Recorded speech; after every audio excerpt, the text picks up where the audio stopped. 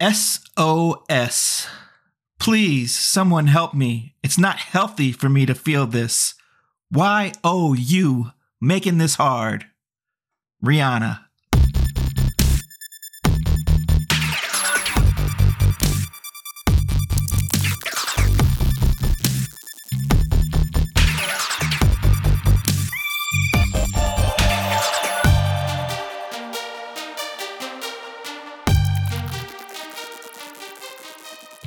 Hello, and welcome to another episode of Felonious Pundits. I'm Kentad Svensgaard, and along with me, as usual, please say hello to my fellow pundit, Mr. AJ Mass. You know, sometimes I feel I've got to run away. I've got to get away from all the crime in Houston's Fifth Ward. Oh my God. And all the construction noise. It's crazy, AJ. I'm just going to do that randomly throughout the episode. Please don't. I don't know if my nerves can take it. AJ, I feel like I haven't talked to you in a while. Jeez, Louise. Well, I mean, I hope you weren't feeling any distress over it. I might have been, but why don't we talk about what we do here? This is Felonious Pundits. We talk every week about the show Criminal Minds. We recap and take an in-depth look at an episode, and I have never seen the show before, AJ. That's our little bit that we do. I haven't seen this show. No, it's not a bit. It's the truth. It is the truth. And that's my perspective that I'll be giving you. And you, my friend, are the grizzled veteran, as we like to put it, since about episode 6 or so of the Criminal Minds scene. You've seen every episode, and that's the view you'll be giving us on it. Yes, multiple times, and Never before have I felt more I'm getting too old for this S. Ooh, this one was a slodge. This was not an easy one to get through, but I think perhaps that will lead to this being a really good episode of Felonious Pundits, however. Exactly. This episode for this week was Season 2, Episode 17 of Criminal Minds. The title of the episode was Distress, kind of mentioned in the episode. I guess we'll get to it. But I don't know. I probably would have tried for a different title. Anyway, it was written by someone whose name I'm going to butcher, Ona Lai, and directed. Yes, this was Only, yeah. And directed by John F. Showalter. Any relation to Buck? I don't know. Or Michael? Yeah, no clue. Yeah, Only. I've seen that name becomes almost a fixture in the Criminal Minds credits, and I've just taken to saying Only, but I don't know if that's the pronunciation, but it just rolls off the tongue, so that's what I use. And apologies to Only if that's not your name. Yes, if you're not. That's not your name and you're listening, please definitely give us a call and we'll correct that. So this episode originally aired on February 21st, 2007. And AJ, why don't we just get it over with? We start this particular week with a scene that looks like it was straight out of The Warriors or Judgment Night or some post-apocalyptic movie. But it's actually just Houston, and it's the Fifth Ward. When it's nighttime, and we see a group of ruffians wreaking havoc on what looks like a construction site. They're swinging bats, breaking windows, spray painting graffiti on the walls. One might even say they were breaking stuff. Exactly. I will say that this gang, even though they were supposed to be a gang of youths, they appeared to be, to me, very diverse. There were older people, there were younger people, white, black. It was like the most diverse cast gang. It was almost as if they realized that they wanted to make very, very clear that they were not disparaging the black community at all by making sure at every opportunity that it's not black people. It's just people who live in Houston's Fifth Ward. The fact that a lot of them happen to be black, and it is based in fact. I mean, the Houston's Fifth Ward is a tough place to live. It is has a police department that is struggling. It does have community centers that have been torn down, and there's been a gentrification process. Everything that was going on in this episode was factual, but you could portray factual in a certain way that makes it feel uncomfortable because you're just like, what exactly are you trying to say here? Mm-hmm. And I think they were going out of their way almost too much in the other direction and overcorrecting. Yes. So all of a sudden, AJ, we hear a gunshot and a security guard shouts out, "Nobody move." And all these kids / adults / diverse group of people that are a gang drop their bats and they take off running. And the security guard picks one kid to chase after the kid that was having trouble getting down from where he was. So he's running away a bit slower. And the security guard chases after him. But the security guard trips and falls. The kid gets away. And the security guard gets up and says, "Damn it. Like, now, the only security he has to worry about is his job security." Good one. He hears another noise behind him, and he turns around to confront it, but it appears for a moment that it's just a cat. Was the noise that it made? Yes. Then, all of a sudden, as he's turning around, someone jumps out at him, and for whatever reason, I think we heard a lion roaring on the soundtrack. Yes, we did. Which I don't think I ever got the purpose, but okay. And you won't. And then the attacker snaps the guard's neck and takes his gun and runs off. Yeah, it was an interesting start to the episode. I kind of felt like I was watching like a Limp Bizkit video or something, or a concert gone wrong, and then all of a sudden this happens. But okay, it's fine. We at least we've seen a murder. We've seen an unsub do the murder. Okay, let's see where they take us. Right. We cut next to the BAU office. JJ is giving the team an update on this case. It's happening in Houston's Fifth Ward, which accounts for a large percentage of the city's growing homicide rate due to gang violence and drug trafficking. And in the last 48 hours, however, there have been 3 distinctive murders in the area.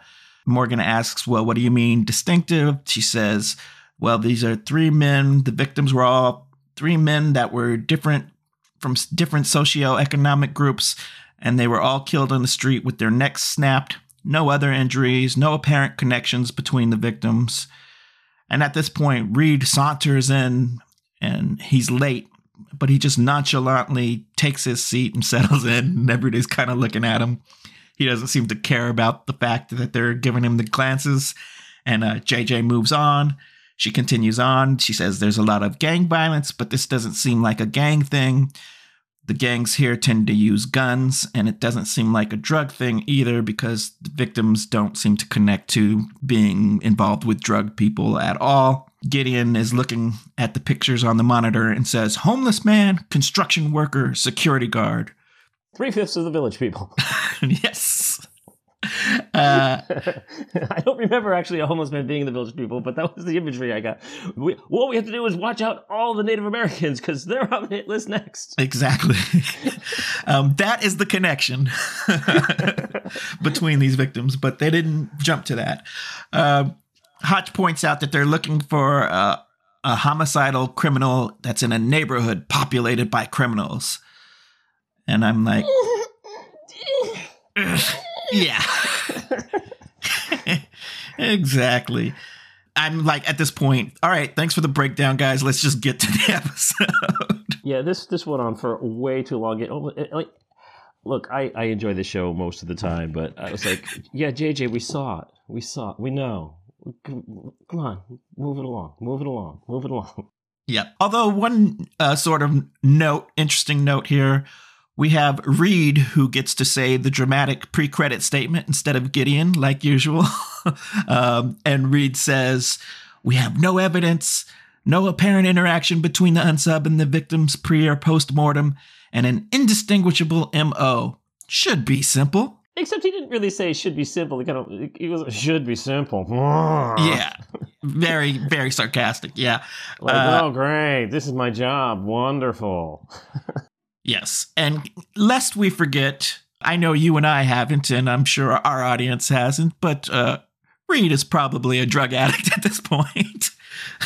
Well, but here's my question for you. And again, yes, I'm a grizzled veteran, folks, but, I take them as they come and I don't reveal anything that's going on further here. Is he? Is anything he's doing here really a sign? Because when he was on the drugs, look, when he had been kidnapped by Dawson Leary, and he would have these hallucinations, like, no, please, no. I mean, he kind of got spacey. Is he coming down from it and he's like angry? Has he overslept because he's been, in a drug stupor? We know he had the drugs, but he didn't take them last week, even though we saw them in his pocket. He just never got around to taking them. Maybe he went home and just, went, and that's why but I'm not really I'm seeing a personality change, absolutely, but I don't know that it's drug related. Really? I felt like that's what we're kind of supposed to infer. All right, well, we can discuss this by the end of the episode too, but let's track it, because I just think if they were gonna do that and they'd make it blatantly obvious, because they're not afraid to hammer these points over and over. That's true. That is true. So why are we getting so subtle about it here? That is true. Anyway, after Reed says that line, we do have a quick cut to what looks like a tent shelter set up somewhere in the city, and we see our unsub, and we hear scary music and thunder, and the camera zooms dramatically into his eyeball. Yes, and we see it's a white dude. Right off the top, they make sure to get a shot. No, don't worry, it's a white guy, folks. Look at these blue eyes. Look how blue his eyeball is. Oh, yeah, because normally they leave you hanging with the unsub's identity.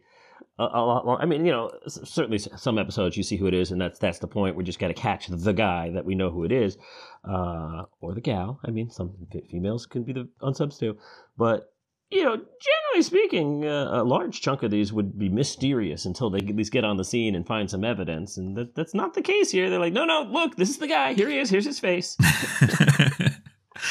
And we go to credits. Criminal Minds, Criminal Minds, Criminal Minds, Criminal Minds. It's Criminal Minds. I'm salty. We next get a shot of our jet flying along, and Gideon gives us our opening quote, which both the quotes this episode, I'm like, all right, they just picked a quote. Anyway, he says, "Our life is made by the death of others, Leonardo da Vinci." Okay, thanks. Sure. All right. Yeah, okay. We cut inside the jet, and the team is going over the victimology as usual. They can't narrow down a specific type since all three of the victims were different. Oh, really? All three of the victims were different? There's no connection? They were from different socioeconomic I feel like we've heard that before, yes. Oh my gosh, we're like 6 minutes in and they've said that 4 times already. Oh, this episode struck me as they had a really interesting idea. They had 15 minutes of a story, and then everything else of this is stretch.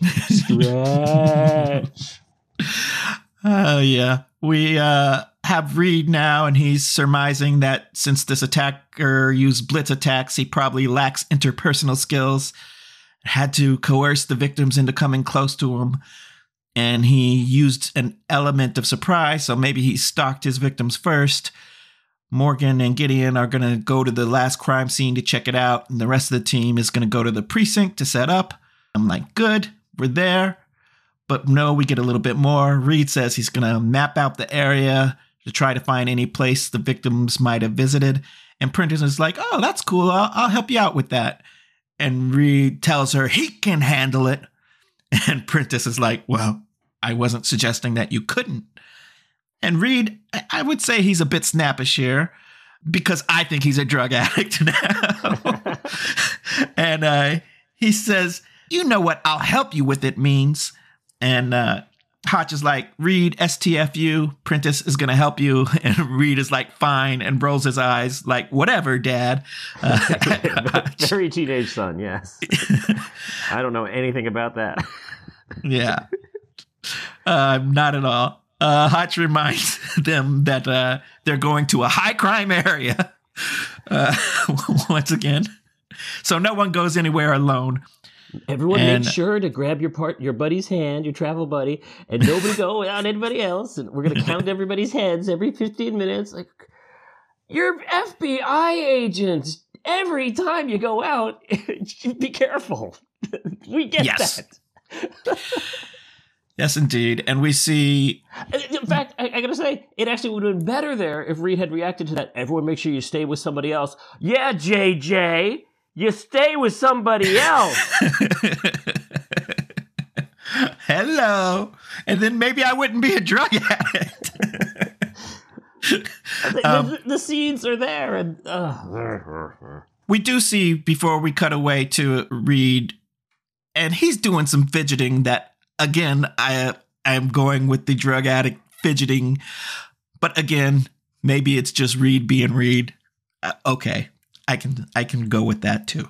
We next have a strange little scene as they drive into Houston.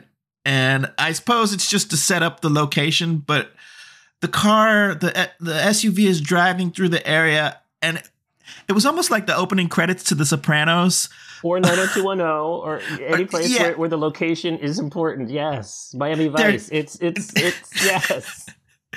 They're driving along, and we cut outside. It's a seedy neighborhood. And then we're looking in the car's rear view mirror. I mean, the side mirror. And it's just, yeah, we get it. I felt like it was a little bit too... Yeah, my only note for this was montage of Houston's Fifth Ward, parentheses, we have time for this? Yeah. I felt like whatever song was playing should have been Woke Up This Morning.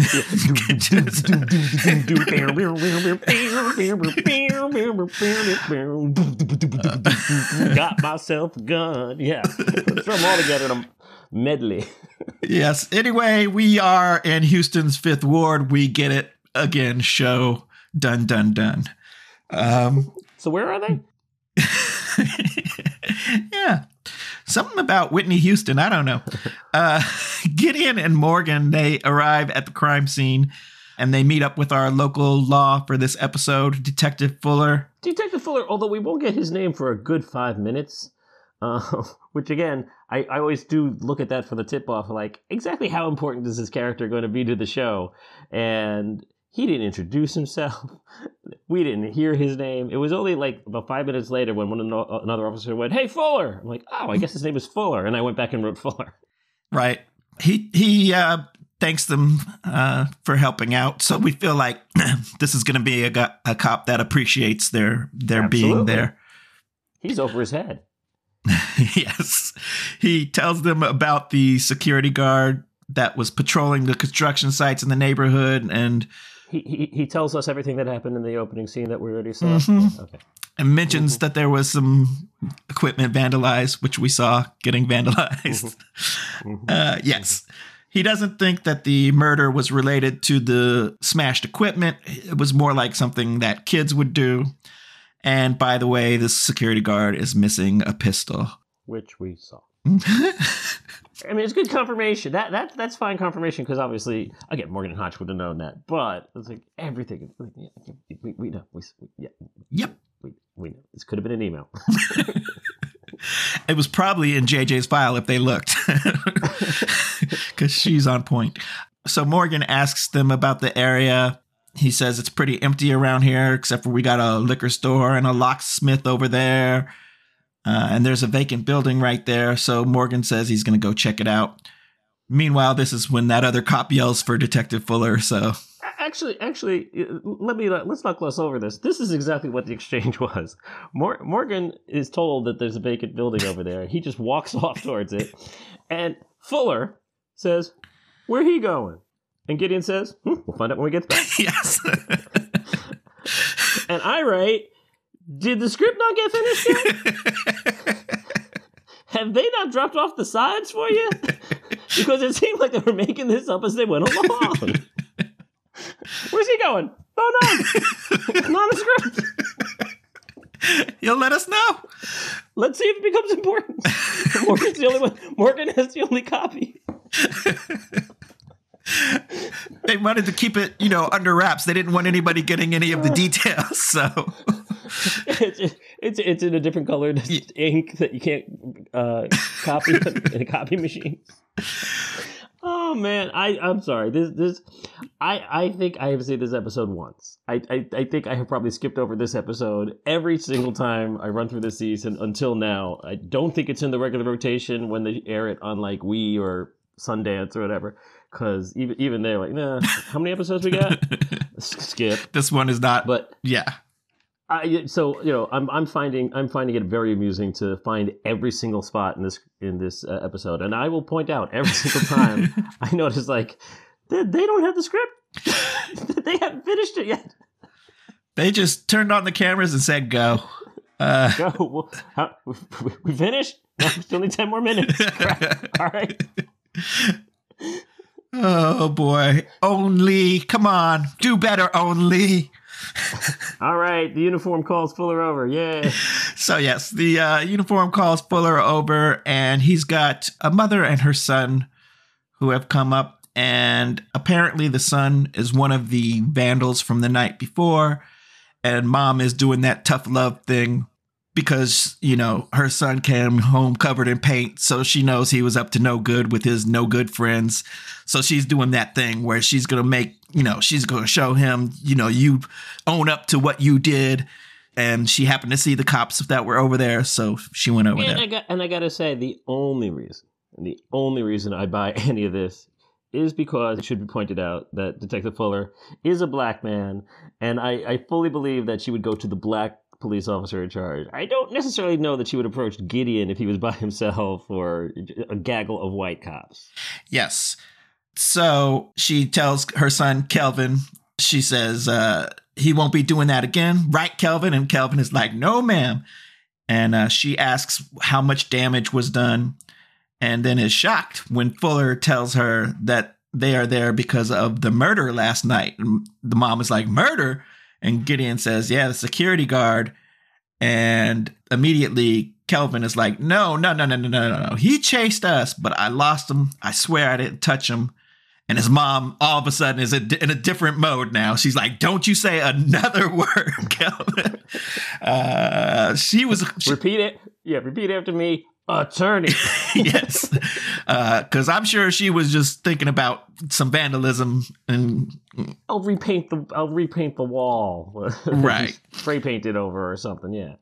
But Gideon actually says, you know what? I just have one question for you, then you can go. Did the guard fire his weapon at you? And Kelvin says, no, he shot in the air to scare us. And Gideon is like, cool, you can go. And the mom doesn't seem to believe it. She's like, we can go? And Gideon says yes. And she takes off like a shot before they change their mind. As soon as she hears they can go, boom. This was Roadrunner leaping Wile E. Coyote. And then the shadow falls down. Oh, yeah. Great acting by this woman. She could not have gotten out there fast enough. We free to go? Murder? See ya. Peace. Don't say our last name as we leave. Yeah, and Fuller is like, hey, you just kind of sent away the last person to see our victim alive. And Gideon says, hey, a boy that's that frightened of his mother and also that slight doesn't have the skill, courage, or size to kill the way our unsub does. And at this moment, Morgan calls them over to the abandoned building so we can finally learn what he was up to. They go in. Yeah. And well, and again, here's a point where you hear Morgan say, hey guys. And then we see him open up the door so that they could go in. I'm like, why? Why did he shut the door if only he's going to stick his head out and go, hey guys, come here? He shut the door behind him and is now reopening the door, which is like a heavy door. Like, really? Yeah. Again, did they have a shooting script? I don't think they did. So Morgan calls them over. They go in. He points out someone was living in there. There's evidence of it. You know, there's a dirty blanket. There's hamburger wrappers and soda cans. And Gideon says, well, those kids weren't the only ones there. Did he say they weren't the... I felt like he said... he said they weren't the only ones living there. But that doesn't make sense. He wouldn't have said that. They weren't the only ones there. There's someone was living here. Yeah, I think he probably just got it mixed up there. But yeah, the point being is it does seem like someone was here, and now they're not. So, yeah, you know, you're looking for someone who might have killed the security guard. Well, here's a good place to start looking for prints and stuff. Do your cop stuff, guys. We cut to Reed staring at a map, and there's loud construction noise going on in the background. Exactly. I'm sorry. It's a noise I can do. I'm sorry. No, hey, I'm all for it. I think it helps with the presentation. So he's in the precinct office with Prentice and Hotch, and JJ walks in, and she has some cookies that apparently one of the detectives' wives made for him. Did they have no way to get her into the scene? And I'm like, wow. So a random detective's wife found out that the FBI was coming in and said, you know what? They need some cookies. So JJ makes a joke about Southern hospitality. And Reed... I get Houston is Southern, but I don't know. I don't consider Texas to be Southern hospitality. That's Georgia, Bama, Mississippi. I'm not saying it's not the South, but it's the Southwest. It's its own animal, and Texas will tell you Texas is different. Mm-hmm. But again, I just can't go with the fact that, you know, with all the stuff they could have had her come in on, they decided to have her walk in with cookies. Okay. It was a choice, AJ. It was a choice. Again, hey guys, we really don't have anything. We didn't give you any lines. Just read the only lines this scene. Just roll with it. Here, JJ, bring in some cookies. And so Reed can't hear anything they're saying because of all the construction noise. And JJ says, you know, the city is trying to return to its splendor, and that means Houston's poorest are being kicked out of their homes. Reed is like annoyed. He's finally shut the window, and I'm like, maybe you should have shut the window earlier if you knew that construction noise was such a bother. But although the Reedness of it all, when he gets focused on something, that's all he's focusing on, and now he was trying to focus not on the job he had been doing, but on a conversation that he really couldn't hear. So at that point, perhaps it got a little more frustrating. He was able to block it out when it was just himself in his own head. Yeah, maybe. I'm trying. I don't want to criticize each and every line because we'll be here for a while. So at this point, Gideon walks in and says that they think their unsub might be homeless. He appears to have been living in a building next to where the security guard was attacked. And Reed has the location of the 3 different murders mapped out and says they're all near abandoned buildings. Yeah, he said the last 3 murders. Yeah. Which also jumped out at me. I was like, no, the only 3 murders. Yeah, I thought the same thing. I didn't write it but I did think the same thing. My point being is that this script is not well written. Yeah. Clearly and I don't necessarily, a lot of times these writers' rooms become patchwork scripts and like someone has to take over and rewrite it and things get changed all the time. So I'm not blaming only. It's not only's fault. Yes. You don't have to be lonely. Scriptwritersonly.com. Yeah. And maybe our director, Mr. Showalter, could have noticed something didn't seem right, but... A script supervisor? The script, yeah. That's their job, isn't it? That is their job. Oh, boy. Quick, you keep going. I'm finding the script supervisor's name because I want a name to hang on it. So Hotch points out that this guy appears to know the neighborhood, so maybe he was recently displaced. And Prentice says, yeah, maybe that could even be a motive. So Gideon says, well, let's get a list of all the residents who may have been kicked out of their homes due to the gentrification. And he tells Prentice and Reed to check out the shelters. And Prentice is like, yeah, we're on it. Unless, are you okay with that, Reed? And Reed doesn't really pick up on that. He's like, yeah, I'm fine with it. And they leave. Yeah. I'm glad they at least they continued that tension, that they didn't drop it, that they were on the plane. So that's good. Sometimes they do the jet stuff separate and kind of use it to fill in the blanks and heal the wounds, things that were missed in shooting elsewhere. So there is that. By the way, Rick Dunkel, script coordinator, Liz Graham, script supervisor. It's Rick and Liz's fault. We should try to get them on for an interview and ask them what happened. Season 2. Anyway, so the Prentice and Reed walk off, and Hotch says that they need to check also with the mental hospitals in the area, see if anyone was recently released into the streets. JJ decides to get on that, and Hotch tells Morgan to check recent police records for a pattern of theft of things like food, blankets, toiletries, because maybe that can help them find a suspect that way. Morgan says cool and immediately calls Garcia to do what he was just told. No, he does not, Kentad. Au contraire, he does not immediately call Garcia. He stands there looking around the police station for 12 seconds. Yes. Stretch. Okay, good point. He did. He walked out. He's looking. We see a cop arresting someone in the background. Is he going over to the cop? Is he going to? No. Then he just turns around, looks around. Boop, boop, boop, boop, boop, boop, boop, boop, boop. Yes. He gets Garcia on the phone. They have their usual flirty, with Garcia possibly admitting to having some scandalous Photoshop pics of Morgan. And he finally gets to the point of having her check the Fifth Ward police records, to which she rightly says, dude, aren't you like in there right now? Are those records not mere feet away from you that you could do this yourself? You jerk, trying to pawn off your work on me. What, do you have time to just stand around that office doing nothing? Apparently he does.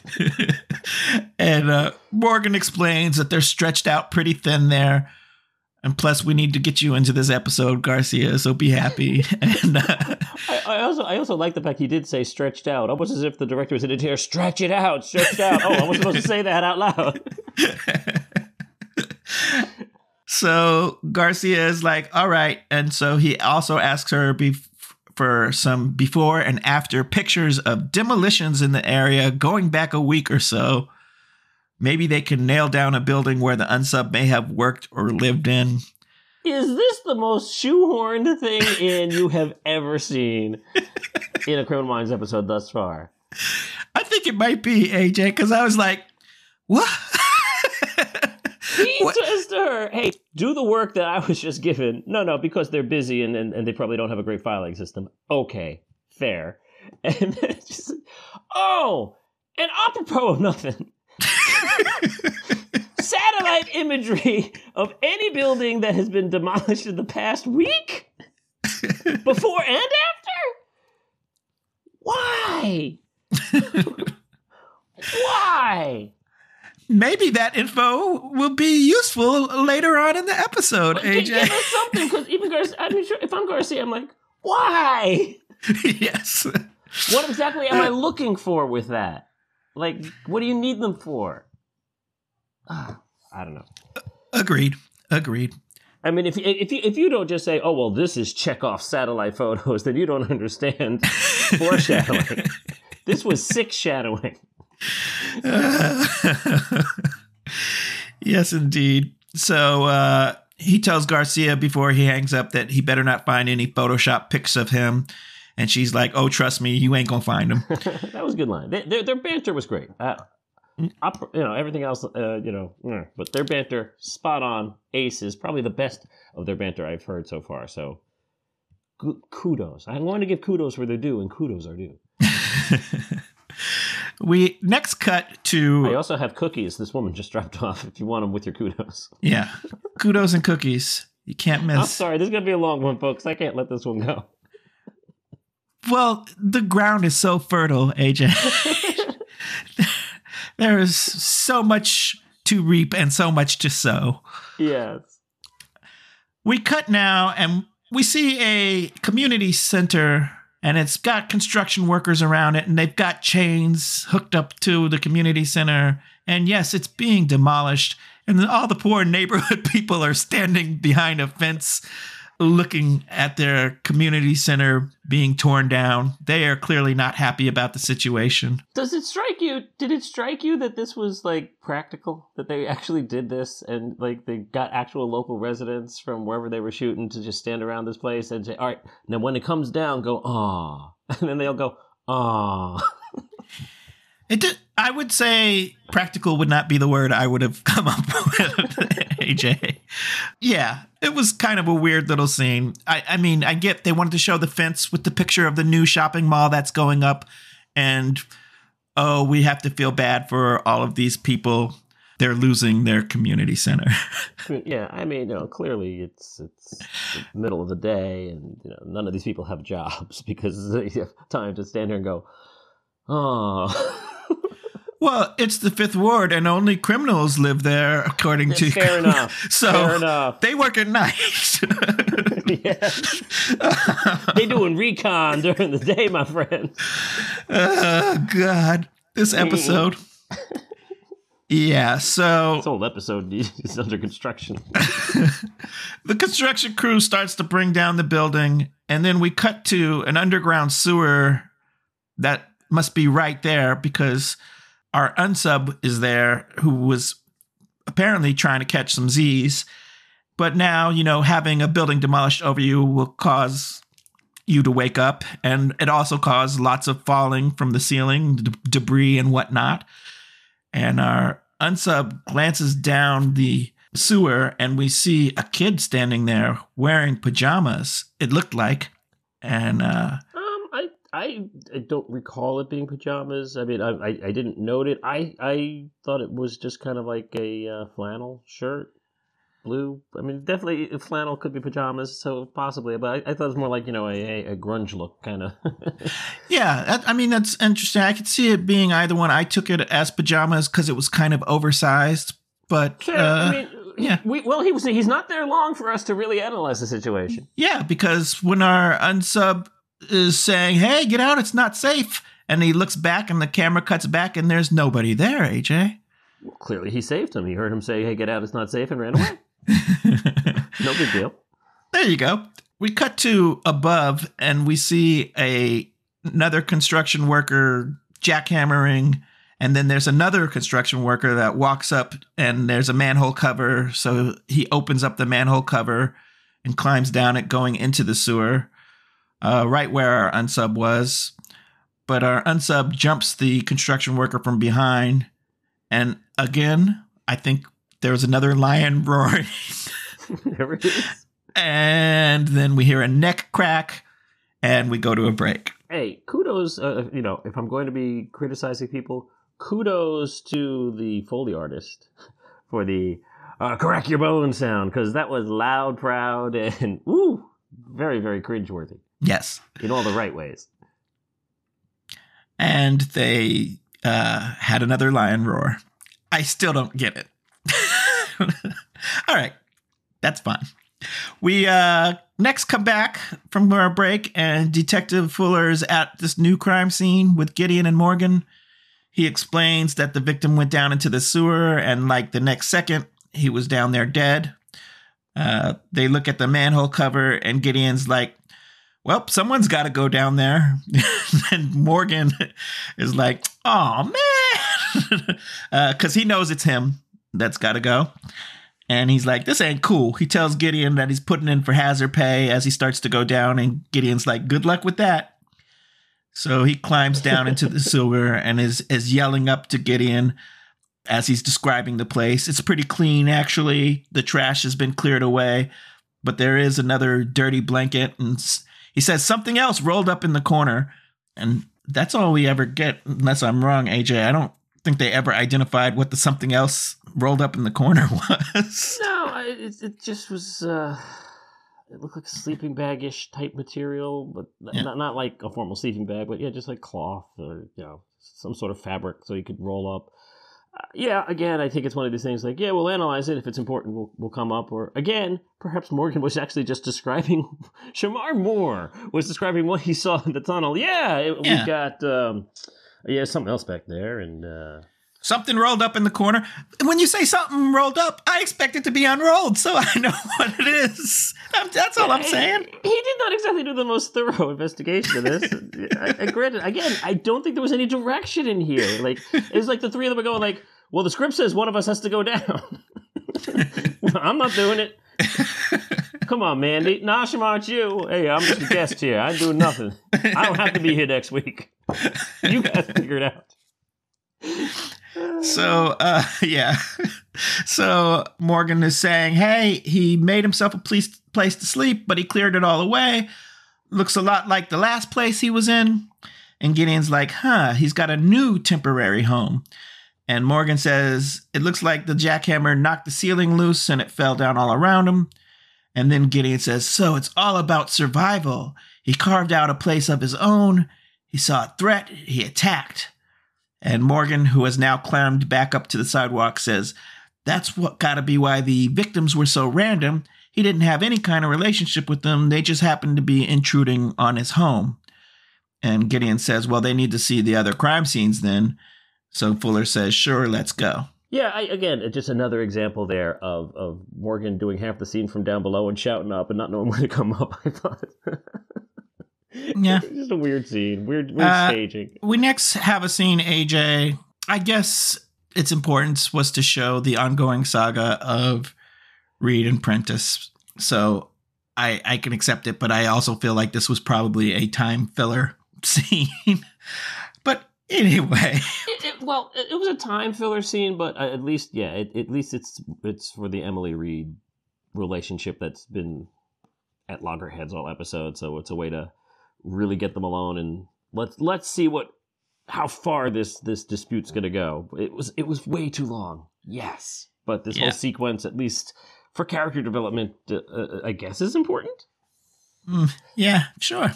So we cut to the homeless shelter and Reed and Prentice are talking to an administrator there to see if she's noticed anything unusual. And Prentice tries to start off the interview tactfully, but Reed immediately pretty much cuts her off, gets to the point. They're looking for a murderer. Guess what? He may even be up in here in this room right now as we speak, basically is what Reed cuts to after a few quick questions. And Prentice is like, yo, but Reed goes on. He says, have you noticed anyone acting paranoid or displaying an explosive, unprovoked burst of violence? No? Okay. Well, here's our card. Let us know if you hear anything. And he turns around and walks out. Yeah, he I mean, under no circumstances is Reed correct in anything he's doing in this scene. Reed is in the wrong, and it's just like, he's not even looking at this woman he's talking to, because look at her face like, what? Huh? Yeah, FBI? What? Wait, what? Exactly. I don't even think, and the actress who's playing this anti-administration lady, I don't even think she understands what her character's reactions are supposed to be, because it's such a weirdly out of character thing. But it's like, okay, so hey, you're FBI. I saw you there. I'm gonna help you. Anything you need, I will help you. Someone's here to kill you. Yeah. And I thought she was gonna get upset, like, look, just because these people may have some mental problems. That's where I thought it was going. And then she's like, what? They're going to kill me? Oh, no, they're not killing you. Oh, I'll do out. Again, anything you need to help. It was just a weird scene. Yeah, so Prentice tells her after she's like, murderer? And Prentice is like, no one's been killed in a shelter. We're just acting with an abundance of caution. And if you hear anything unusual happening, give us a call. And then she goes outside to confront Reed, asking him what the hell was that in there. And Rita's like, what are you talking about? And she says, he may even be in this room as we speak. We don't have anything to support that. And Reed is like, well, should I have pretended that there's no danger? And she tells him that basically he left that woman afraid of every man who's going to come into the shelter at that point. And Reed says, well, until they find the unsub, how is that a bad thing? And she asks, this is Houston's Fifth Ward. Yes. And it's only criminals here. She asks Reed what's wrong with him. And Reed's like, well, what do you mean? And she says she's never seen him act like this. And Reed is like, oh, really? In the months that you've known me, you've never seen me act this way? No offense, Emily, but you don't really know what you're talking about, do you? And he just kind of stalks off. And I'm thinking, hey, Emily, you're a profiler. What is his behavior suggesting to you? I mean, I will grant Reed the substance of his argument. You don't know me well enough to know that my behavior is so out of line for me, for you have only known me for 4 months, dear good Miss Prentice. I don't know you well enough to know if this attack on my good name is out of character for thou. But yeah, I mean, clearly, like, you don't have to know him for more than a couple of minutes to know, like, dude, what the heck was that?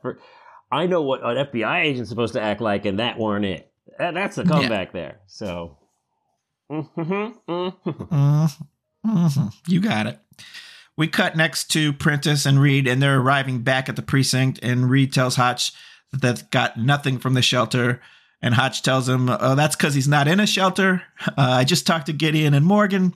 They think he's killing to protect some makeshift shelter of his own. And Reed asks, well, are they ready to do a profile? And Hotch says, no, they're still missing something. How did this homeless man learn to kill so efficiently? They need to get lucky. They need to have this guy make a mistake. We next cut to a back alley of a building. We see a man taking out some trash, and he notices that there's a person squatting near the dumpsters. He tries to roust him out, yelling at him in English and Spanish, telling him there's shelters nearby.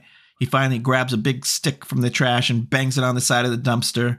And all of a sudden, our unsub rushes out and starts to attack this man, and he gets him in a chokehold. But then we hear a little girl screaming out, Papa! And the unsub turns around and sees her there crying. And he turns to her and lets the man go. And the man starts to turn him around, but the unsub gives him a quick old uppercut, knocking him out. He turns back and looks at the girl crying and starts to walk towards her as we cut to a break. Yeah, it's not the most exciting cut to break I've seen. Especially as we resolve it, the way we resolve it when we come back. But okay, I mean, it shows that whatever the little girl's screams kind of snapped him out of whatever trance the unsub was in. Because it was like, he seems to be like this killing machine. And he saw the kid in the drain and he was like, whoo. He sees this girl, whoo. So I don't know. At least there's some sort of consistency. And at least we know this girl's real. Yes. This girl exists in our dimension. We come back and we're at the precinct, and the little girl and her father have made it to the precinct. So I guess they're in the neighborhood, I guess, because the little girl rushes in. She's saying, please help my daddy. He's there, and he says, I need help. I was attacked. JJ runs over to them instead of any of the other cops that work there, but okay. Yeah, JJ's always got to be, the one who's paying the most attention. Yes. So she calls out for help, and the man is asking her to call his house and let them know to come get his daughter.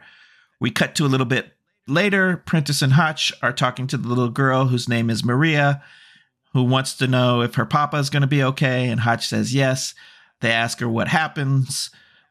She tells them what we saw already, and then she says she thought that he was going to hit her too, but he just looked at her funny.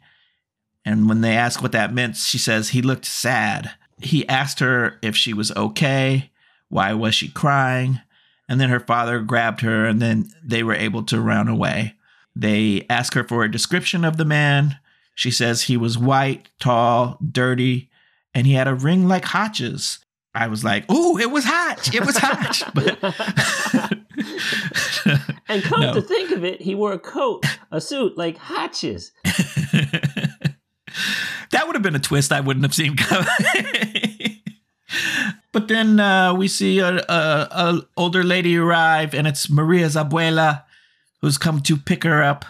Maria rushes over to her. Yeah, there was an interesting thing at the start of the scene is that Emily is apparently fluent in Spanish because she is sitting there talking to the girl in Spanish, but this girl speaks English just fine, and the rest of the scene is in English, so, like, why did we need that?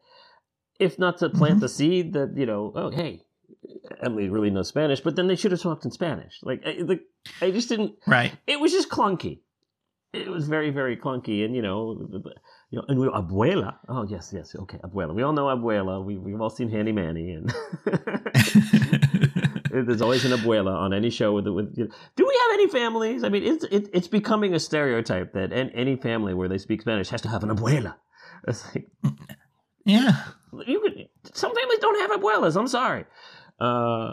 Hey, look, my family, my side of the family, we only had boys. We only have uncles. I'm sorry, tios only. Tios only. Hey, as long as Rita Moreno is around and needs a role, I'm willing to have every family have an abuela if it's Rita Moreno. Look, maybe they're dead. I'm sorry. It happens. It's the Fifth Ward. It's dangerous. That's true.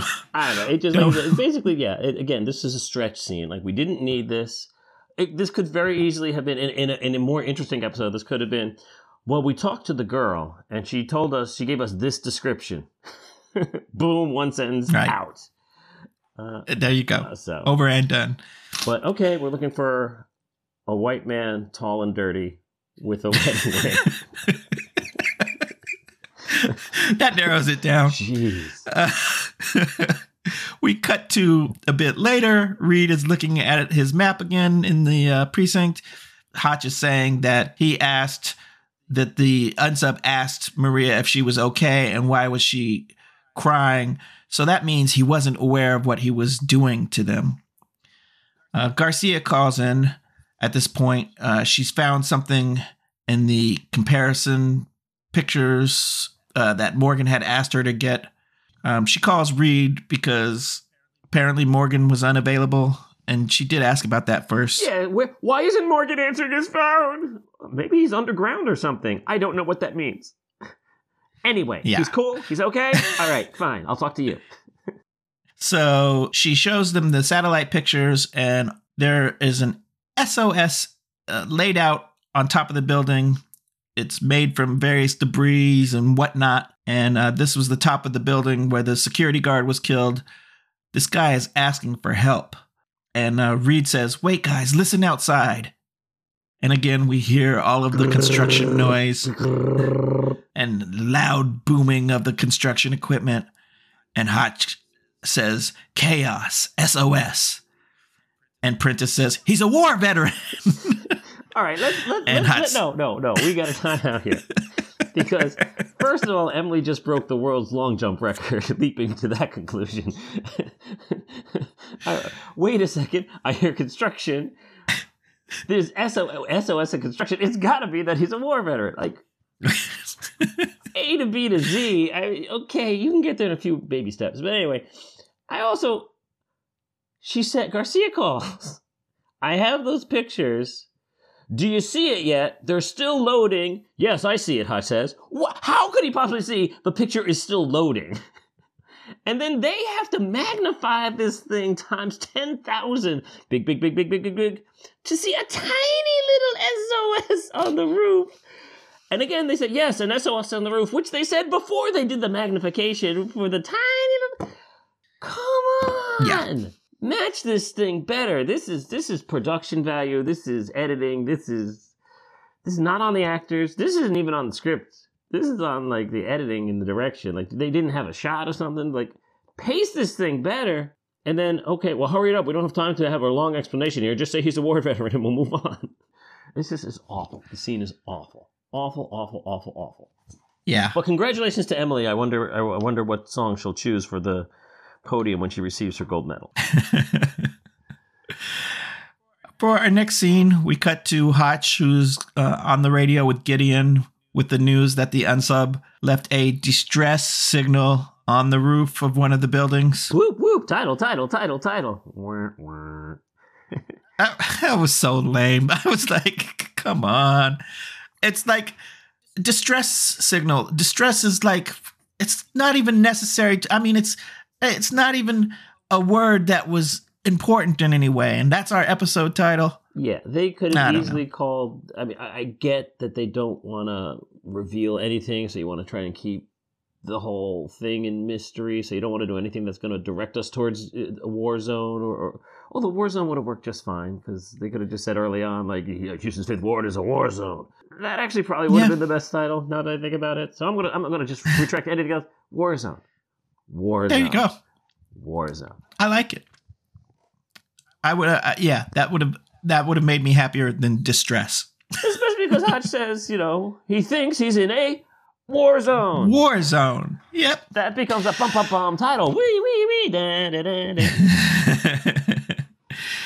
Morgan is talking about the guy, says, well, his quick strikes are consistent with trained military tactics. And Prentice says, well, he must have served in a place that looked or sounded like this ward. A war zone. A war zone. So Gideon says, well, we were right about him being homeless in a sense, because wherever he is in his mental state, he's certainly not at home. Oh, God. Who wrote this? I know who wrote this. Only. Hotch says this guy might not even be aware that he's killing, and Detective Fuller is like, wait, how is that? And Reed then goes in to explain PTSD. I mean, he starts off with, in the First World War, it was called shell shock, and then in the Second World War, it was called battle fatigue. But nowadays, we call it PTSD, post-traumatic stress disorder, war-related, a side effect of which is slipping into dissociative states. Gideon says he's reliving a memory. He's trapped in his head in some war zone. And Morgan says he's hiding and defending himself from the enemy. So JJ asks, how do we find someone that's trapped in their own head? And Prentice says, well, he has a wedding ring. Somebody's missing him. And Gideon says, oh, that's good. That's good. He's going to wait with Detective Fuller. Morgan has one more crime scene to check. Because it's probably underground. Yes. Hotch tells JJ that she should check the missing persons reports, see if anybody matches their description. Tall, white, dirty. And it would have been filed recently, within the last 2 or 3 days. One of my favorite Weird Al parodies, Tall, White, and Dirty. Yes. White and dirty. We cut to our unsub. I am so homeless. Gonna kill you because I'm white and dirty. We cut to our unsub. He's in another alley. He's digging through some trash, starts to eat a sandwich she finds there. He hears a young couple approaching, having a conversation. And as they pass the alley, we see that he isn't there. He's actually climbed up on a small alcove, and he's watching the couple as they're walking towards their car. And he turns around, and we see a fire behind him, like he's back in the war zone. And we see the boy from before in the flannel, and the unsub says, hey, you shouldn't be out there. It isn't safe. And we hear automatic gunfire in the background. He says, it isn't safe. And when he turns around to look at the boy again, he's not there. He's gone. Please don't bother trying to find him. He's not there.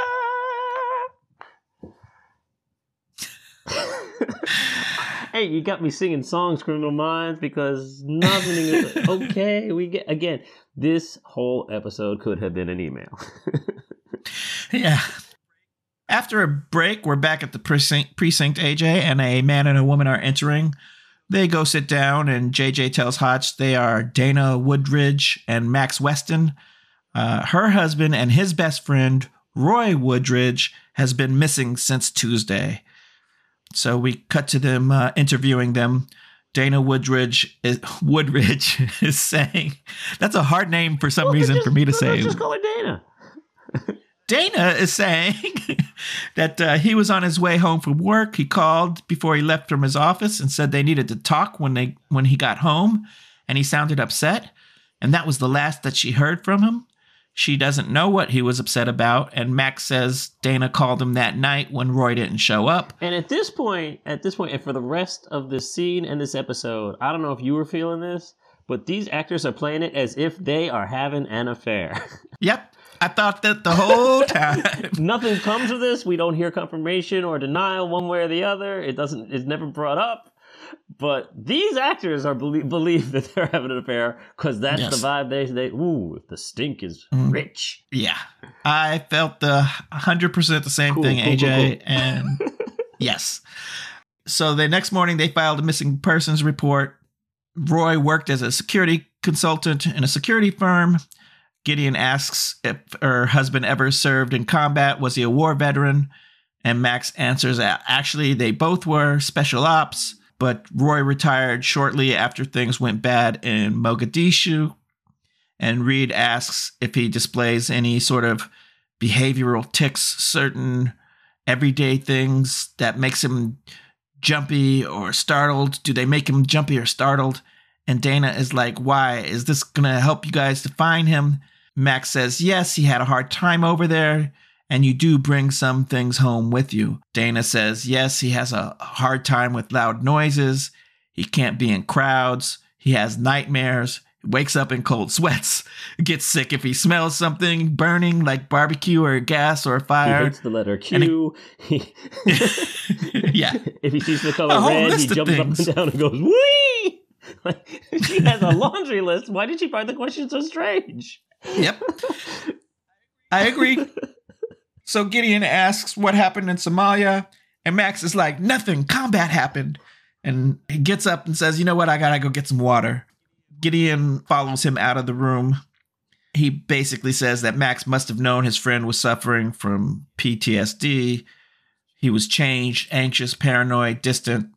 Max says, yes, he tried to get him to go into a vet center to talk about it to someone, but Roy said he was all right. So Gideon asks him again, what happened in Somalia? What is he reliving? And Max is like, you can't tell Dana. He never wanted her to know.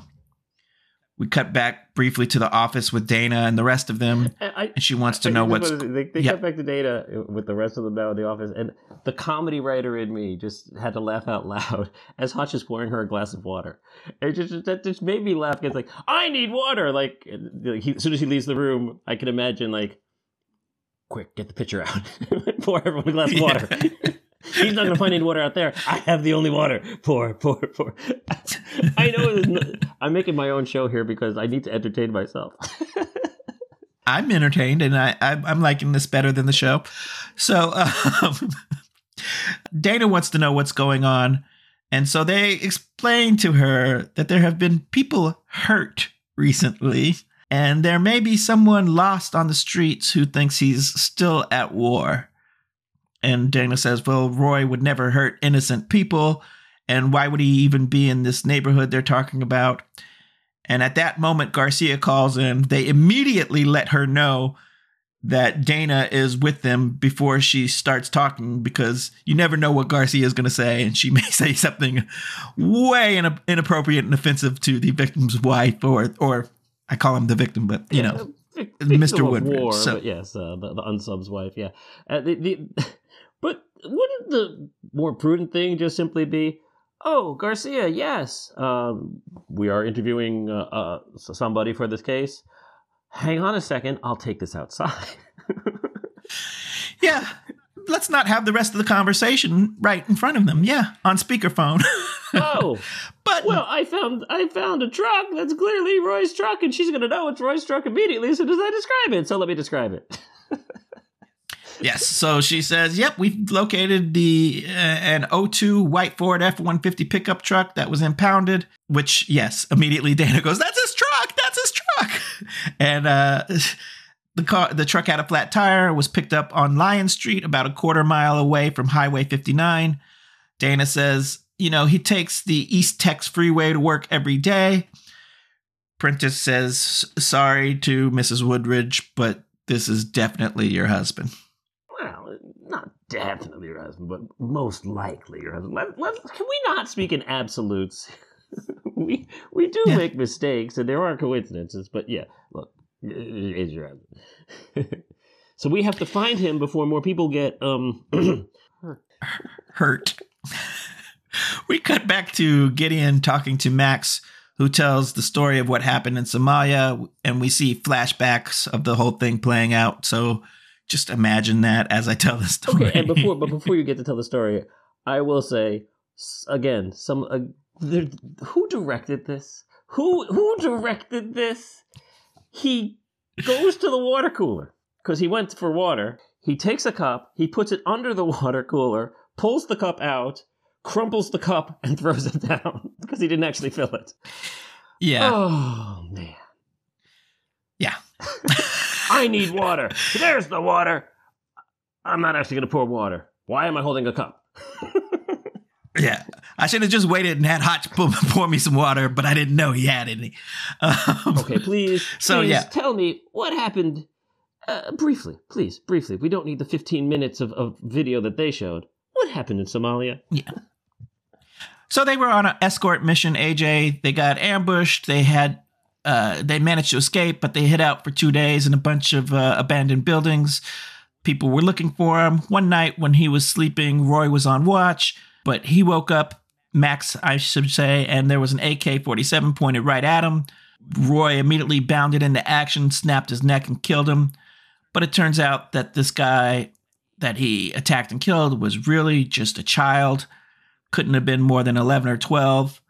And by the way, in the flashback, this is the kid that was in the flannel from before. Yeah, this is Ghost Kid. Just to tie it all together. This is the haunting Ghost Kid. And okay, war is horrible. He didn't mean to, he wouldn't have killed a kid ordinarily, but this kid would have shot his friend. This is war and it's horrible and all that stuff. So yes, he killed the kid and he was 11 and 12 and that's going to mess you up. Absolutely, but no one is questioning that he's justified and the hero in this scenario, given the situation.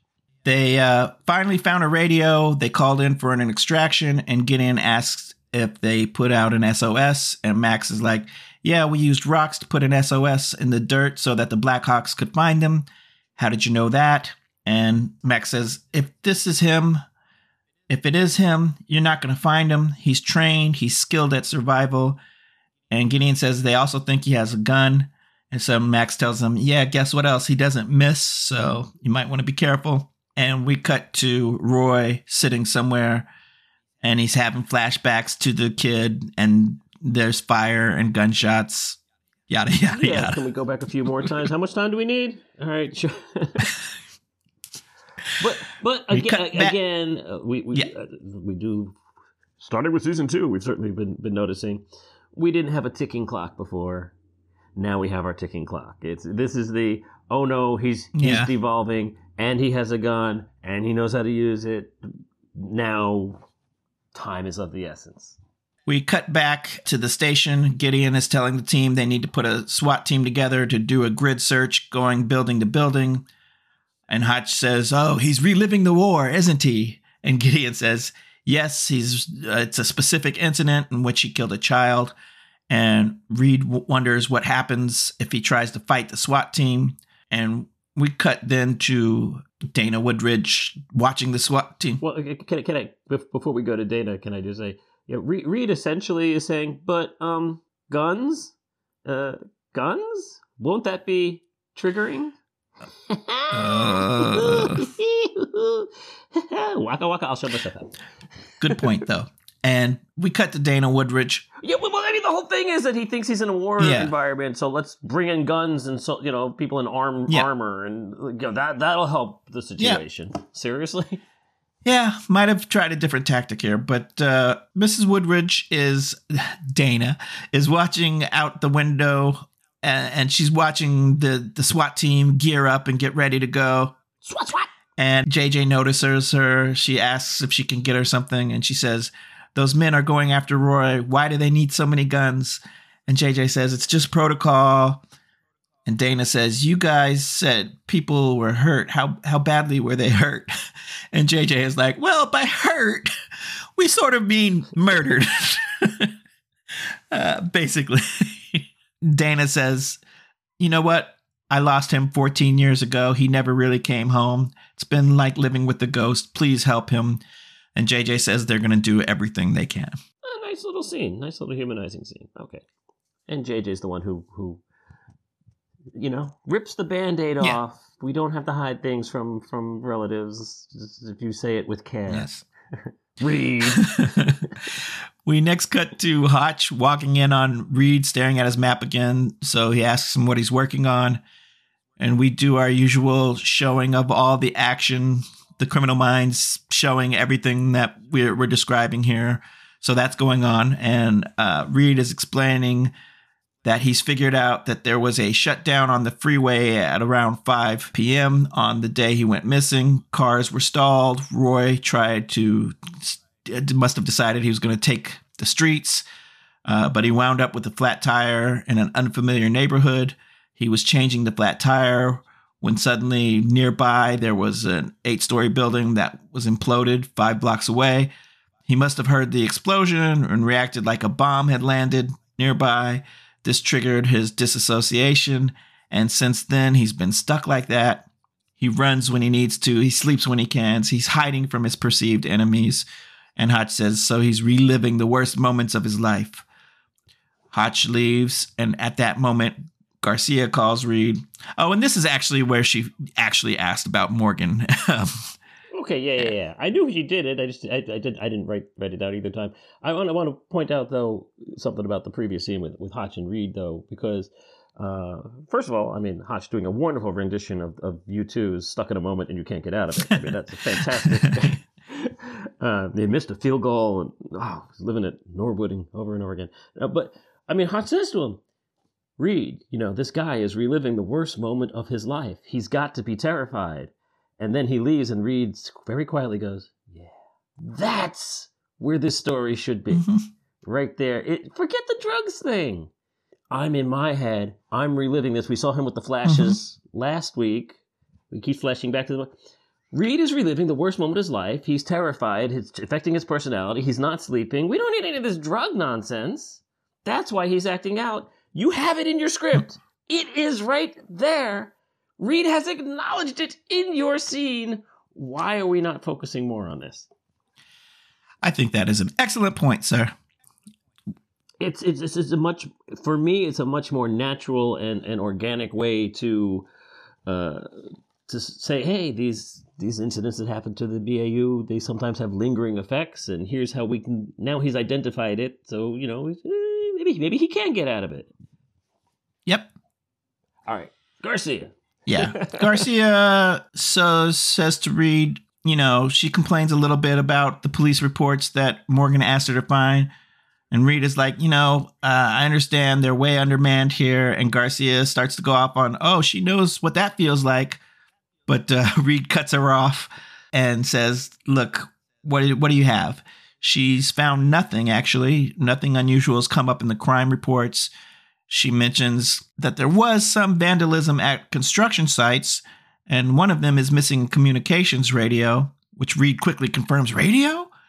And then when she says, yeah, he immediately hangs up, even though she's still talking, and she goes on for a bit before she realizes that Reed has hung up on her. And again, this is exactly the reason why, Morgan, you don't pawn off this assignment on someone who doesn't really know what's going on site, because she had no idea that they were interested in the radio or anything, any of the recent developments. So she's like, yeah, I didn't find anything, because she didn't know what to look for. She can clickety-clack with the best of them, but even then, she's like, so what are my parameters? Oh, I'm looking for this, this, and this. Great. They didn't say look for radios. They said look for blankets and look for toiletries. Like, radio isn't any of those things. So, it's dumb luck. Dumb luck. Mm-hmm. We next cut to Hotch, and he's giving the SWAT team printouts and the description of Roy Woodridge, and he's saying, don't try to apprehend him alone. He's not going to understand what's happening. He may try to defend himself. He's armed. He's an excellent marksman. And Reed comes in and says, and he may have a stolen radio, a walkie-talkie. So there's that. We cut back to Reed. Which again, again, we already knew this. We already knew this, and so again, it's just the sloppy nature of this whole episode. I get it. They didn't know. He has to tell them. It should be quick, but it's just like, could we just have him in the room with them? Like, yeah, what is it, Garcia? Oh my God, they have a radio. Like, we don't need it to be a second scene. Mm-hmm. Instead, we have another scene with Reed explaining to the team about the stolen radio. And exactly. Back to back to back. Yes. And Max is saying, well, it could definitely be Roy. They only used UHF channels to talk on. Our second Weird Al I was just going to say another Weird Al. They point out that he's looking for help, and he's going to keep trying to contact Operations Command on the radio. So they ask Detective Fuller if they can set up a dozen UHF radios tuned to each frequency so they can monitor them. And Max then says, well, they got to be very careful with the communication because they set up specific responses to contact OPCOM so they could avoid hostile interception. And they also wanted to, so that they would be able to establish any danger signals or no danger signals. And they had specific names to identify the squad to the operator. Gideon asks if he remembers the language that they set up. And he says he couldn't forget it because him and Roy wrote it. And the call out that they need to look out for is, this is John Doe looking for Mark Rippon, who was Washington QB in 1993. Yes, he was. He was. I recognized the name instantly, but that's just the sports guy in me. So, but kudos for being time specific and and accurate and all that. Interestingly enough, though, 1993 was his last year with Washington. And then the rest of his NFL career reads like this: Cleveland 94, St. Louis 95, Philadelphia 96, St. Louis 97, Atlanta 98, Indianapolis 2001, Seattle 2002, and then playing for a team called the Rochester Raiders in an indoor football league in 2006 because he just couldn't let go. Aw. Poor Mark Rippon. Poor Mark Rippon. But he was good for a while, yes. Almost as if Mark Rippon was stuck in the past and couldn't let it go. I mean, come on. So Gideon's like, okay, we got it. But now Fuller is upset, saying, well, what if he doesn't call in and he just goes ahead and kills somebody else? And Gideon's like, well, we'll deal with that if it happens. And Fuller's like, whoa, that's easy for you to say, but, It's easy for you to say you're not sleeping with his wife. I mean, look, this guy's already killed 4 people. Let's just go ahead with the grid search. And they tell him that if they do go ahead with the search and this guy confronts one of his men, he's going to be planning a funeral. And Gideon says he wants to get this man rescued. All we're asking is for you to give us a chance to bring him in. And we cut to a break. It's a break. It's a break. I mean, I find it really, really ridiculous that suddenly 35 minutes into a 42-minute episode, all of a sudden Fuller's not buying in on what the BAU is doing. It's almost as if we need to create some sort of artificial conflict to head into a commercial break. You think, AJ? Almost like that. Man, this episode just not good. Not good. I mean, this show has some great episodes. This is not one.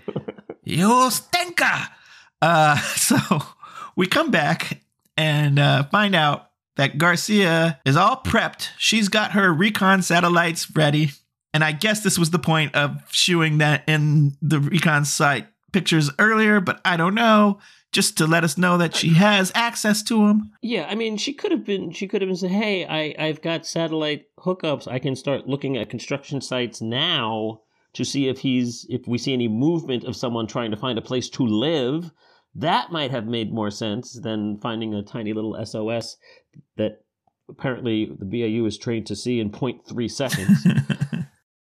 And then we get Roy radioing in with the code words, looking for Mark Rippon. It's John Doe looking for Mark Rippon.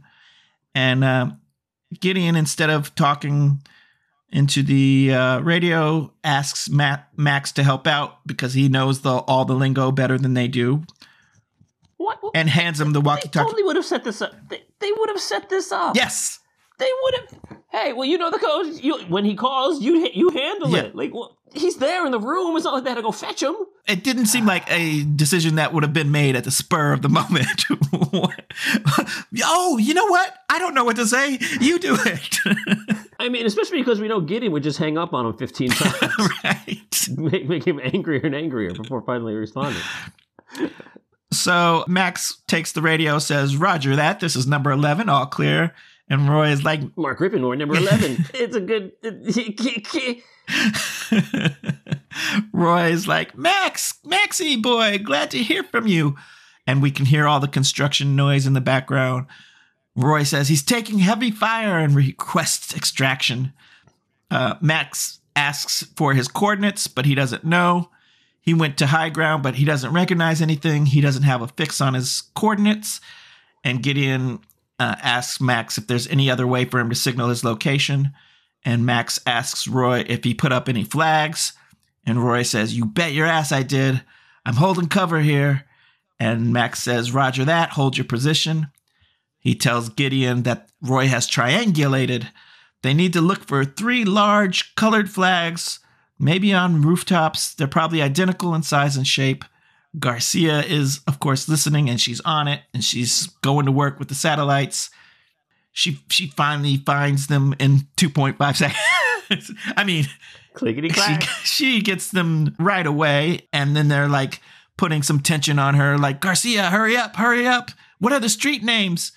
Because she's like, "Oh, well, there's a building and there's, a courtyard." She can find 3 random flags on 3 random buildings in 2.2 seconds, but to get down to Street View takes another 27 seconds. It's a little silly. So finally she says the street names, they're Farmer and Capron. Fuller knows where that is, as I would hope he would. Hey, the 5th Ward is my home. So he says there's some abandoned buildings right there. I'm going to have the construction sites halt all their work, and I'm going to secure the streets. Halt their work, AJ, and secure the streets. And secure the streets, I have had the power to secure the streets of the 5th Ward all this time to prevent all crime. But I have never decided to use this power until right now. I know that's not what he meant. Yeah. It just sounds silly. I think just the important part here is that there will be no construction work going on, and the streets will be secured so nobody could just wander in the area. Let's clear the area and move in and get them. We don't need to use fancy talk. So Max does say that Roy is going to expect men in fatigues, and he's going to expect a chopper as cover. And Fuller says, "Well, I can take care of the chopper." And Hotch says, "Well, we're in black SUVs. Tell them we're security executives. You're coming with us." Gideon tells him then, "Tell him to stay there. We're coming for him." So Max radios him, "Hey, Roy, we're coming to you, buddy." And Roy's wife is looking out of the window. Dana's looking out of the window, and she's looking at the team, all the cops, all the SWAT people run to their cars. Another freaking montage. We don't need another montage, folks. Let's get to the end of this episode, please, please, please. So we cut to the area where they're at. We see the SWAT team and the SUVs pull up and get into position. The chopper does fly overhead.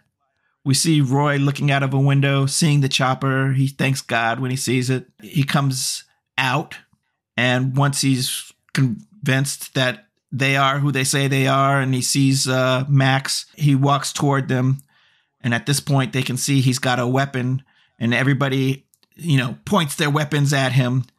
In the area where that has been secured and the construction has been stopped, some jackass with a jackhammer starts working like he's got a union job. He can't listen to what the cops tell him. I mean, this beggars belief completely.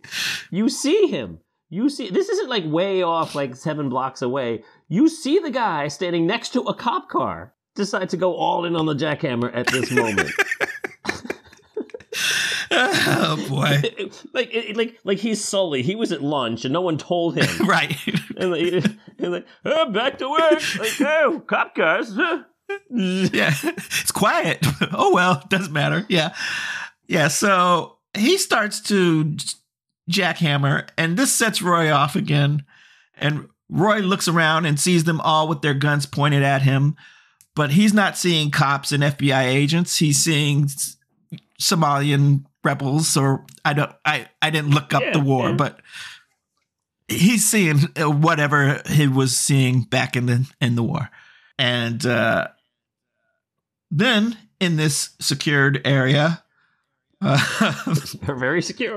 A small boy happens to ride along on his bicycle coming up.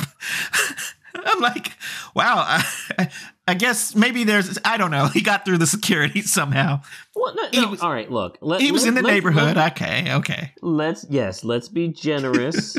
he lives in one of the buildings on that block, who then decided to go for a bike ride because, hey, the construction is stopped. It's quiet. I'll go out. Must be time to play. So Roy sees the boy, and this triggers him even more. Oh, because he's got to protect, we've seen he's got to protect the kids. So he starts to run towards him, but of course he's still got his gun. And of course there's a SWAT guy on a roof somewhere with an itchy trigger finger. And so as Roy is running toward the boy, the SWAT officer fires and hits him in the back, and Roy goes down.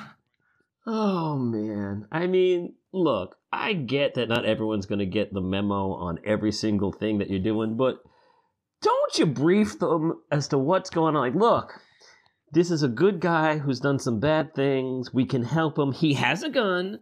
He's not going to give it up immediately, but let us handle it. Only fire if we give an order to fire, no matter what you see.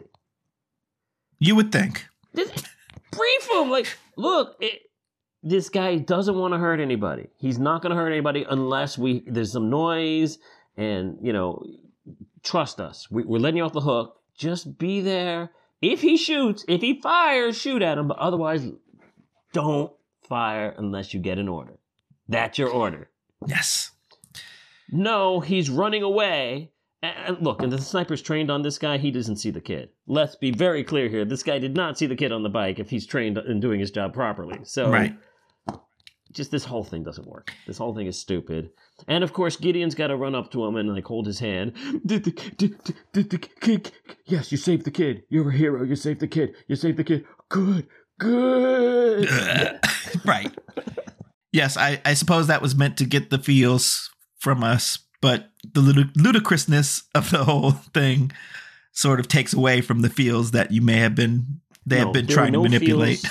No feels were to be had. Oh, and they put up like the violins on the soundtrack. So really like swell with the string section. Like no. The camera pulls up in an aerial shot, and we see perhaps one of Roy's flags on the roof of that building that they're next to. Whatever. All right. I'm going to sum up everything in one word. We cut back to the police station, AJ, and we just hear music. It's still montage-y time. We see Reed getting the news and shaking his head slowly towards Prentice. And JJ was watching this through a window. She looks at Roy's wife, who we see there, who she realizes the news, and she's shocked. And then we cut to Garcia looking disgusted, taking her headset and throwing it off. So apparently she could see everything as it was going on. Or well, she was watching on the satellite feed, maybe. Yeah. I'll cut her some slack. All right. On that one. So that's what we see. She was in radio contact with the team on the ground. Yes, she could hear what happened. Yeah. We cut to a bit later, and Detective Fuller is coming in, and he's happy now. I guess he thanks the team. Hey, he thanks the team for coming to assist. No one ever makes this place a priority, so they're very grateful. And Prentice says she just wishes it ended differently, and Fuller agrees with that. And Emily asks if anyone has seen Gideon. And Fuller says, oh, wait, he left some time ago. He said he'd meet you guys at the airport. JJ asks if he said where he went. Fuller says no, but Hotch says he thinks he knows where he is. Is Fuller channeling the ghost of L with having information and just like, oh yeah, he told me about an hour ago that he was leaving, Yeah. and he would meet you at the airport. Oh, he didn't tell you guys that? Why would he told you to tell them, didn't he? You weren't going to tell him this they asked? Come on. No. So we next... It's just stupid. Yes. Stupid. We next cut to a neighborhood in the 5th Ward. Hotch pulls up in his SUV and gets out, and we see that he sees Gideon sitting there on a bench. Hotch sits down next to him. They have a brief, what's up, hello. And then Gideon starts to say, you know, the first recorded war was in 2700 BC. Probably earlier wars than that, but writing hadn't been invented yet. And Hotch says, 5,000 years of killing each other. And Gideon says, it's one thing that humans have been consistently good at. Hotch says, you know, we did everything we could for him.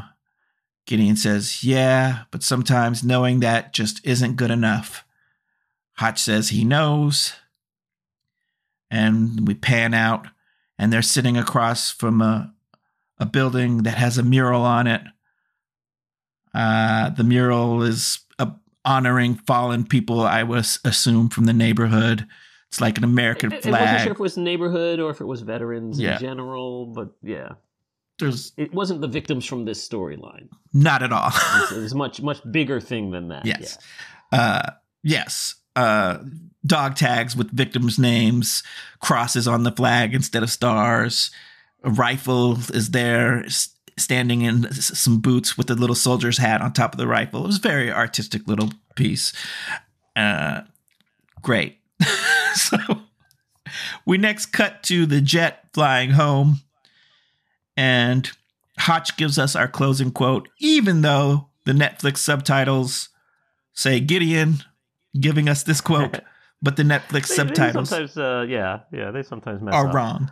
And the quote is, if there must be trouble, let it be in my day that my child may have peace. Thomas Paine.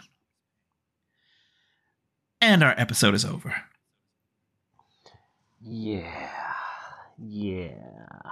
And may I add, yeah. Well, the show is not a good one. This episode, I gotta say, is not a good one. I think there was a germ of a good idea in there about like, okay, you know, and we will see. This is not the last time that the subjects of either gentrification, forgotten towns in America, or forgotten soldiers when they come back and PTSD. This is a theme that Criminal Minds clearly is very intent on keeping awareness up and everything, and that's fine. There are ways to tell the story far better than this one.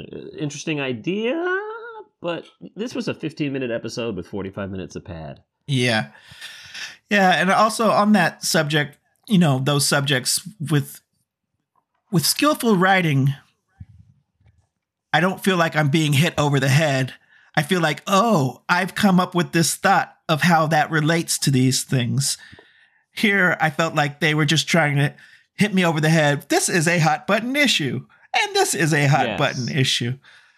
Mm-hmm. Which I'm all for, you know, hearing about these issues, but there's a way to do it skillfully so that I don't feel like I'm being preached to or given any way I'm supposed to feel, or that maybe you were just trying to, you know, show how with it you are. There's a certain trend in these types of shows, and Criminal Minds, in fairness, part of the reason I like the show is it doesn't fall prey to it often.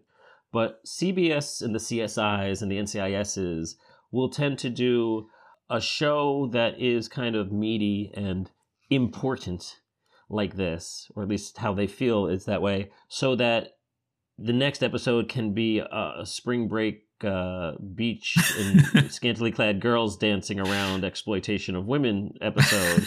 And they go, oh, if we're going to do that one, we better think, you know, we better have treated an important subject right before it so they won't get hammered for it. Like, no, we do important stuff, you know? So, yeah. So, despite how we felt about this particular episode, AJ, did they win the episode? Let's look at our barometer now. Sure. Well, coming into this episode, a record of 8 wins, 3 losses, and 4 draws for the season. And it's going to be a struggle to make the playoffs at this rate because this is an L. This is a loss because halfway through this episode, it became less about catching the unsub as in rescuing Roy. And they failed to rescue Roy. And yeah, it was a sniper that isn't BAU. And yeah, it was a jackhammer guy who should have been stopped by the local police. But this thing was just this whole investigation was a mess. And they even Gideon at the end is like, we didn't win this one. So I would tend to agree. Usually I take my cues from Gideon, but, I certainly can overrule him. He's not always right. But no. An L in H-Town. All right. So the other thing we like to do, AJ, every week, once we're done roasting or giving glorification to the particular episode that we watched, we like to have a little bit of a quiz inspired by the episode we just watched. Yeah, I have another podcast called Beat My Guess, which is all about trivia and whatnot. Feel free to check that out. So I like the trivia, and every episode that we watch here of Criminal Minds on Felonious Pundits inspires me to come up with 3 questions for Kantad to try his hand at. Question number 1 refers to Roy, our wonderful unsub in this episode. He was portrayed by an actor by the name of Holt McElhaney. Holt McElhaney was actually one of the lead characters in a television show, lasted a couple of seasons, where he appeared as a man named Bill, who was a founder of the Behavioral Science Unit of the FBI. Huh? What was the name of this show? Wow. Huh. That's very neat little piece of trivia you found there. I wish I could figure out what the show was. His name was Bill? His name was Bill. And he was a founder of the BSU. Yes. The FBI. I'm assuming this was before Criminal Minds. What show was this? I have no idea, so I'm going to give a random guess and say that he showed up in The X-Files. X-Files is a fantastic guess. I mean, they certainly had an FBI. Yes. Front and center that. You went in the way wrong direction time-wise, my friend. Why, this is this Netflix show with Jonathan Groff, Mindhunter. Yes. I have not watched that show. Groff. Yeah, Jonathan Groff and Holt McElhaney are 2 profilers, the very first profilers who set up the BSU in the basement of the FBI, along with Fringe's Anna Torv. Oh, I might have to check that out. I heard that was good, but I didn't watch it. It was a very good show. It was very entertaining. I think COVID, more than any other reason, is why there will not be a season 3, and they kind of canceled it. I think had they been able to film season 3 right away, there was good momentum, and just it kind of went away. But I think even with the, there's no cliffhanger in the sense that, every season, I think Netflix is following the British model, so that every season's going to have a start, middle, and end, and then we'll either get another season or we won't. And I think that's the perfect model for television. Yep. So you don't feel cheated if it doesn't come back, but if it does come back, there might be some seeds from which you can continue the story. But it's a really good episodes of television. And I recognized him instantly. I'm like, wait, he's in the FBI. He's in the BAU. He knows what profilers do. Okay. Even though several years have passed. A little bit older, a little bit gruffer. Yeah, right. I did go in the wrong direction there. Yeah.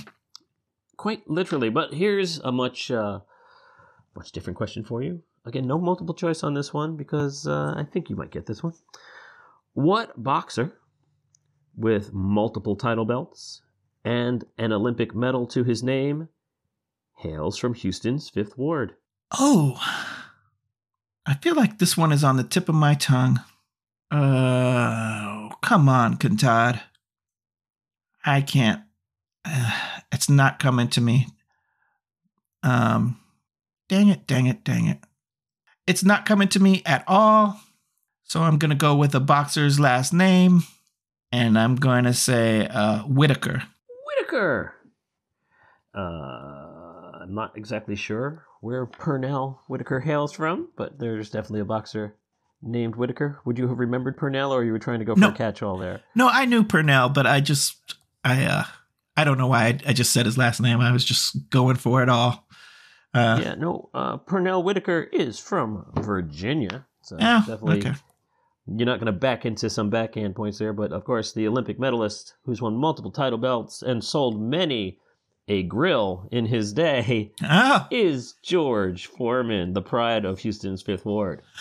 Well, if I had that clue of the grill, maybe. Oh, well. And he is, when the time comes for his obituary, he is survived by his sons George. Yes. Hey. Oh, man. All right, my favorite question, my favorite part of every Felonious Pundits episode is question 3 in the trivia round, where I ask you, by way of preview of next week's episode, sir, what is the plot going to be of Criminal Minds Season 2, Episode 18, entitled Jones? Is it A, Ed Kemper is on the loose in San Francisco, or at least someone intent on killing in the famous killer's style? Is it B, Jack the Ripper is on the loose in New Orleans, or at least someone intent on killing in his style? Is it C, Jeffrey Dahmer is on the loose in Minneapolis, or at least someone intent on killing and eating in his style? Or is it D, Reed does not show up for work because he has taken those drugs, and in his drug-induced hallucination, he encounters serial killers Ed Kemper, Jeffrey Dahmer, and Jack the Ripper? I was like, wait a second, the last one's not following the pattern, but there was a reason for that. Okay. All right. As soon as I think something sounds a little too far-fetched, that tends to be the thing that I think it may be. Because once I heard that Morgan and Elle were going to go on a vacation together, and that was actually what it was, I'm now ready to buy anything for this show. Having said that, I don't think yet we're going to go into the whole Reed drug thing. I think they're going to let it percolate a little more before the end of the season here. So with that, it's just a 1 in 3 random pick for me. And I'm going to say with where I want to go geographically, haven't visited my Bay Area home in a long time. So we'll go with choice A, which I believe was Ed Kemper type killings in San Francisco. Ed Kemper type killings in San Francisco is your guess. Sadly, no, even though Reed might at some point be jonesing for those drugs, he is not, in fact, going to have a hallucination, although would have loved to have seen that episode. The episodes I come up with sometimes are the best of all. No, get your dancing shoes on. Get ready for some smooth jazz, because we heading to the Big Easy in New Orleans for a Jack the Ripper wannabe on the loose.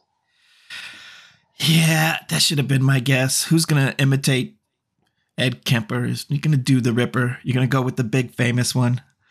I mean, you could go with Jeffrey Dahmer because of the eating. Yeah, I just wanted to... Ed did some eating too. Yeah, but he was more about his thing was collecting shoes. Oh, well. 0 for 3. Not having that good of a season this year. This is definitely going to be an episode that we forget about or try to forget about as quickly as possible, both from the content of Houston's Fifth Ward and the trivia playing activities. Yes. Well, folks, that was great. I had a good time. I hope you had a good time, because now the episode, this has been a long one for such a poor episode, but maybe that's why. Our episode is over. We are done. Thank you so much for joining us. You know what? Please be sure to subscribe to, rate, and review our podcast on your favorite podcast platform, and be sure to spread the word and let your friends know about us. You can also write to us at feloniouspundits@gmail.com, or you can follow us on Twitter at podcast_pundits. For AJ Mass, this is Kentad Svensgaard saying goodbye and keep profiling. Wheels up. Recline your seat. Rewind this heat. Keep bouncing up and down these streets. So nod your head and break your neck. Bust a ride.